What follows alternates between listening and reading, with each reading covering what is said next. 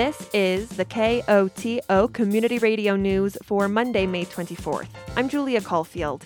In today's headlines, Public Health reports error at COVID vaccine clinic. Mountain Village announces community housing initiative. Norwood School District Superintendent looks back on a COVID school year, and a mountain weather forecast.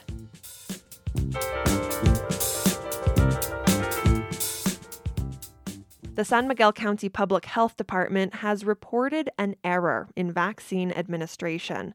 According to Grace Franklin, Public Health Director for San Miguel County, last week, 2 young people between the age of 12 and 17 received the Moderna vaccine rather than the Pfizer. We had quite a large number of folks, a little over 350 people came through and were administered a vaccine. And we provided all 3 vaccine types, the Moderna, Pfizer, and Johnson & Johnson or Janssen. But during this time frame, we did notice an error that the wrong vaccine was administered to 2 individuals that were below the age of 18. Currently, Pfizer is the only vaccine approved by the Federal Food and Drug Administration for individuals 12 and up. The Moderna vaccine is approved for those 18 and older. Luckily, our team was very quick to notice this mistake and addressed it immediately and took action to ensure that this wouldn't happen to anybody else at the clinic. And then afterwards, once we verified that this wasn't an issue at any of the other vaccination stations, we reached out to the state and started going down the route of research to determine what are the next steps to make sure that we're taking care of these 2 individuals. Franklin says those next steps include providing the 2 individuals with the Moderna vaccine for the second dose as well, rather than switching to Pfizer. Franklin notes the Moderna vaccine is currently in the 3rd phase of trials for individuals 12 to 17, and the FDA is likely to approve the vaccine for the age group by the end of next month. So with those different data points and seeing that the trial showed that it is safe and effective so far for that age group, the CDC as well as the state and county public health are confident that it is a safe vaccine for them given the circumstances. Moving forward, Franklin says the Public Health Department is reviewing the incident and taking steps to ensure a similar error doesn't take place again. We're debriefing, going through everything, figuring out what worked, what didn't work, what are the needs of our staff to support them better.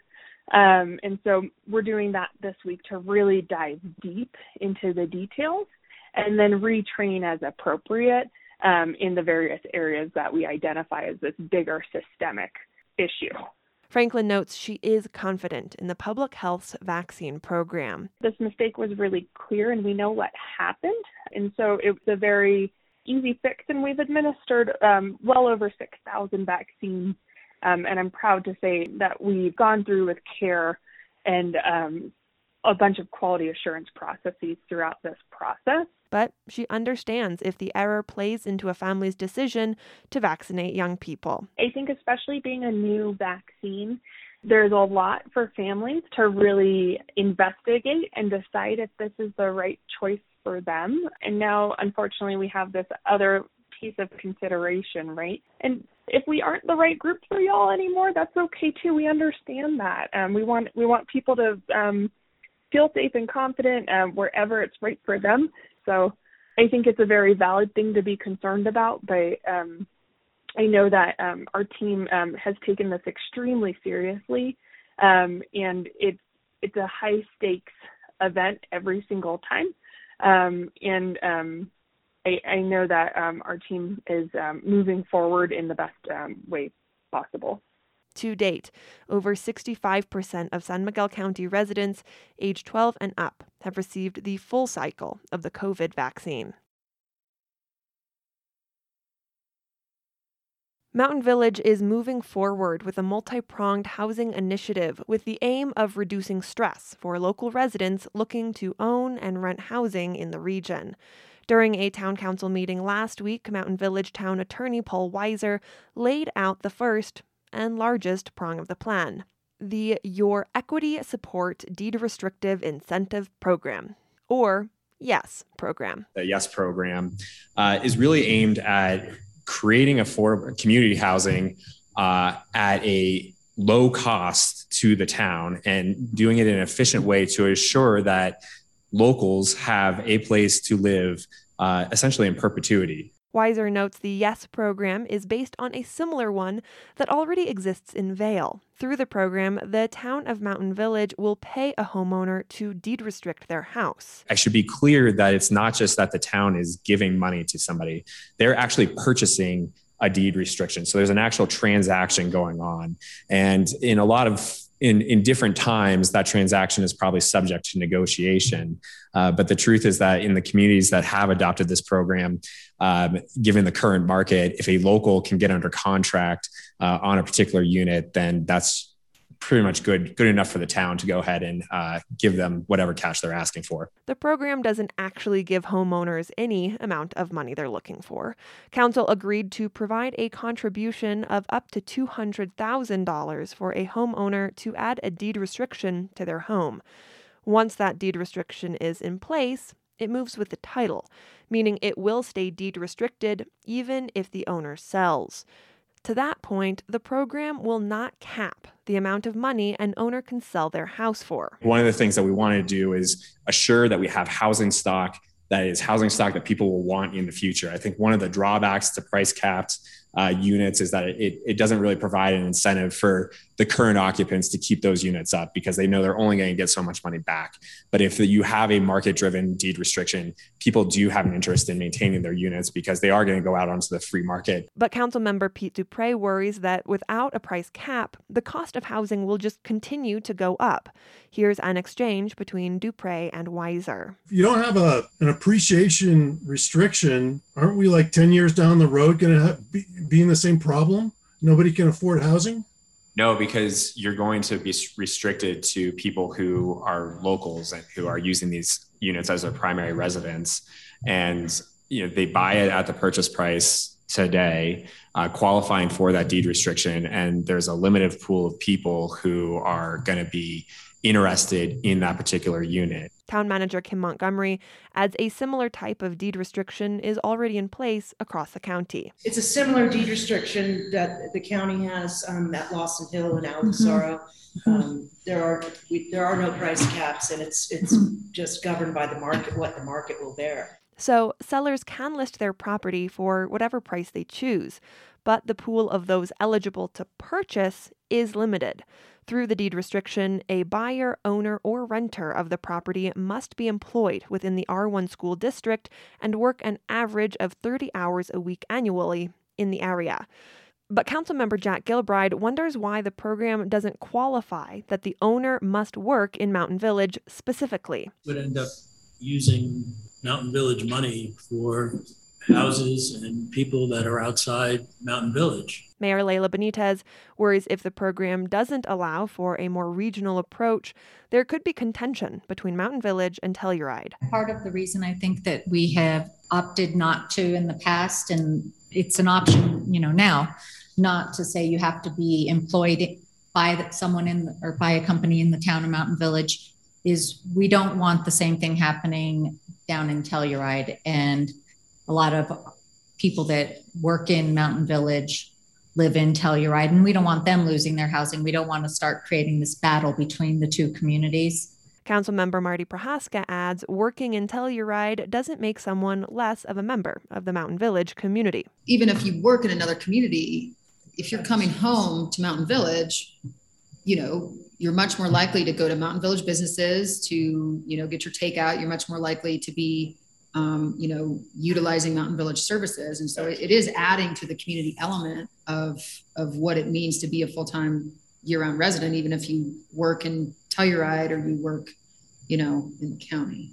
Weiser notes through YES, owners don't need to occupy their house, but anyone who rents does need to qualify for deed-restricted housing as well, and units are not available for short-term rentals.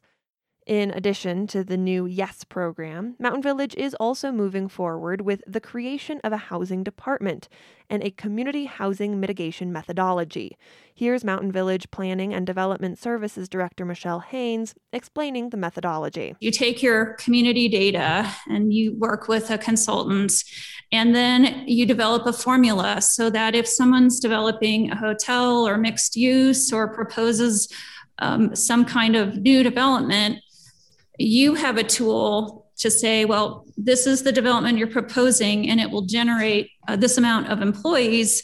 And then you've got a calculation for either units, or you can negotiate a payment or equitable value of land in exchange for assuring that the housing for the generated employees is being satisfied. When it comes to the housing department, Haynes notes the director position will do more than manage deed restrictions and compliance checks on current affordable housing units and properties. I think everybody understands that housing is important, and we have a robust existing inventory and proposed future vision.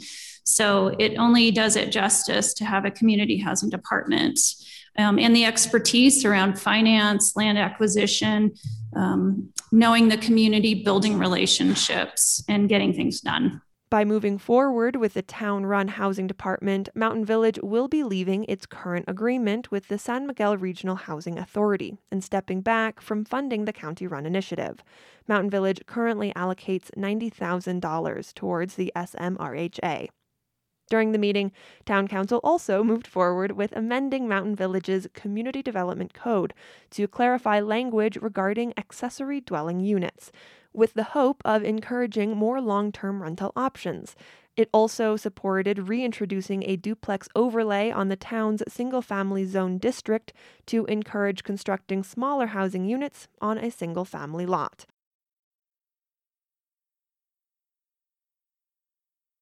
The 2020-2021 school year is coming to a close. As teachers, students, staff, and families prepare to leave what is hopefully the strangest school year behind, KOTO News is catching up with those at the helm of the local school districts. Today, we're talking with Ken Lawrence, the superintendent of the Norwood School District. First off, congratulations on making it through the year. How does it feel to be closing out this chapter on a strange academic year? Well, we have about 4 days left to go, so I don't want to speak too soon. But yeah, it looks like we've made it. It has been a very, very interesting and stressful year for everybody. But it feels good to be almost at the end. Looking back, what would you say are some of the proudest moments from how the Norwood School District made it through this last school year? I'd say our proudest moment is that we were able to keep the doors open and keep the students here in person for pretty much the whole year. I mean, there was a few weeks here or there that we had to quarantine some students, but for the most part, compared to the rest of the state and the rest of the country, I think we did a real good job at keeping the students here in person. What do you attribute that success to? Just everybody working together, and we had close contacts with San Miguel County Health, and Grace Franklin and her staff, setting up the reopening plan and just making sure that we were following all the guidance coming out of the county and the state. And even though not everyone agreed with it, and differing opinions on whether any of this stuff really works or not, everyone just pitched in and did what we needed to do to keep moving forward and keep the doors open. A proud year full of success, of course, also has challenges. Are there any learning moments or challenges that especially stick out from the last year? Well, the end of last year, we were kind of thrown into this online model that we weren't really prepared for. I mean, we talked about it but hadn't had to implement it before. And the end of last school year taught us that the online model has flaws. Kids don't learn as well online without the teacher there in front of them all the time. They don't learn as well online as they do in person. So that's over the summer we regrouped and took the lessons learned from the last 6 weeks or whatever it was of the school year prior, and did the best we could to, as I said, keep everyone in person, but also plan ahead for when we did eventually have to go to online. We had better systems in place to help the students through there. It still struggled, and whenever we went online, that the students still struggled because it's just not the same as being in class in person with the teacher. But I think we did much better with our online processes this school year than we ended last school year with. On that note, we know educators across the country pivoted and changed to make the school year as successful as possible. Are there any changes y'all put into place that are going to stick into the future regardless of what happens? Well, some of the technology that we got, the swivel cameras and the OWL cameras, that when even just one student has to stay home for some reason, we can still bring that classroom into their home synchronously, just like they were there in class. So I think that those tools and those lessons learned we will hang on to for, if a child breaks a leg and has to be home for 3 weeks before they can come back to school, they don't have to miss out on school. We can zoom into the classroom into their home, and they should be able to keep up much better than in the past, where we would have to send homework home, and it just wasn't the same. They miss out on the classroom discussions and things like that. So there are some pieces that we use this year that I think will hang on.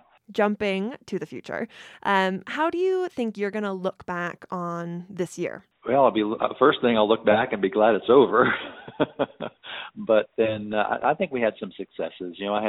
I had some goals going into this year that once it was apparent that our current leadership structure was not going to stay in the future. I had a goal of finding a new superintendent to take the reins and can keep us moving forward. And I think we found a real good superintendent to lead us into the future, and also our new principal.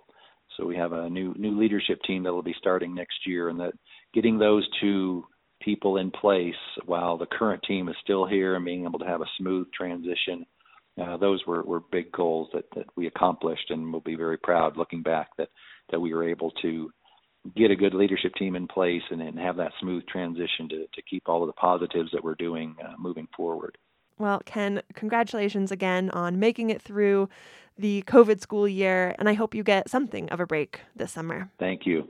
Appreciate it. That was Norwood School District Superintendent Ken Lawrence. Tune in on Wednesday to hear from John Panzolfo, the superintendent of the Telluride School District, as he looks back on the academic year.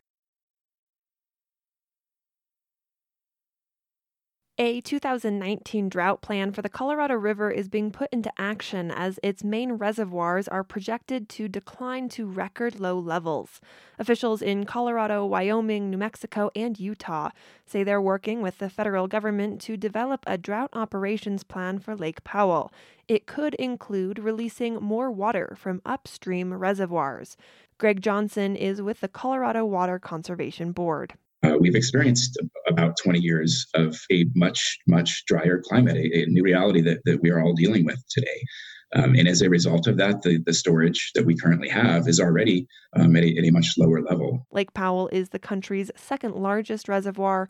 It's currently projected to be at just 29% capacity by summer's end. The Colorado River supplies water for about 40 million people across the Southwest.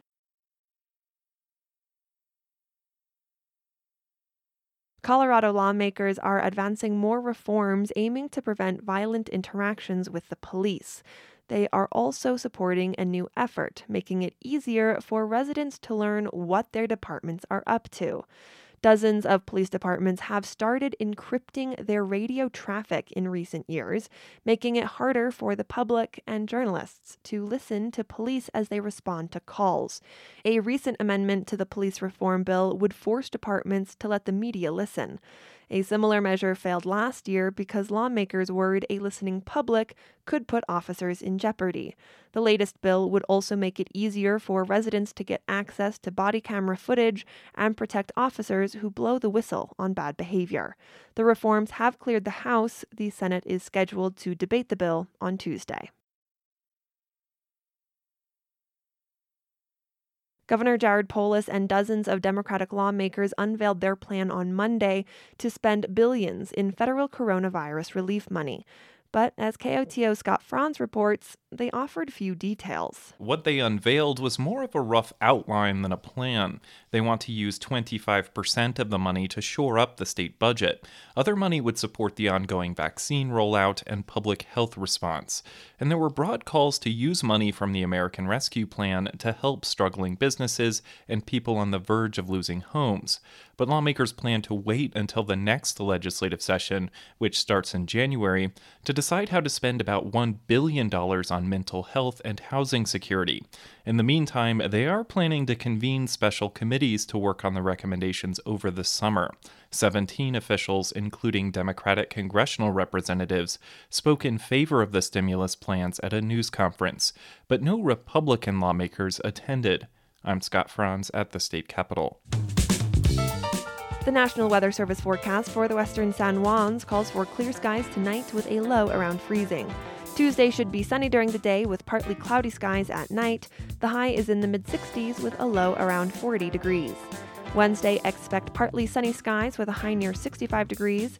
Winds could gust as high as 25 miles per hour. Wednesday night calls for partly cloudy skies with a low around 40 degrees. This has been the news for Monday, May 24th. Thanks for listening. If you have a story idea or a news tip, call the news team at 728-3206. And now, personal commentaries. This is a reminder that the Longwill B6 Housing Lottery closes this Wednesday, May 26th at noon. Only completed applications will be reviewed by the San Miguel Regional Housing Authority. Please thoroughly review the checklist prior to submitting your application.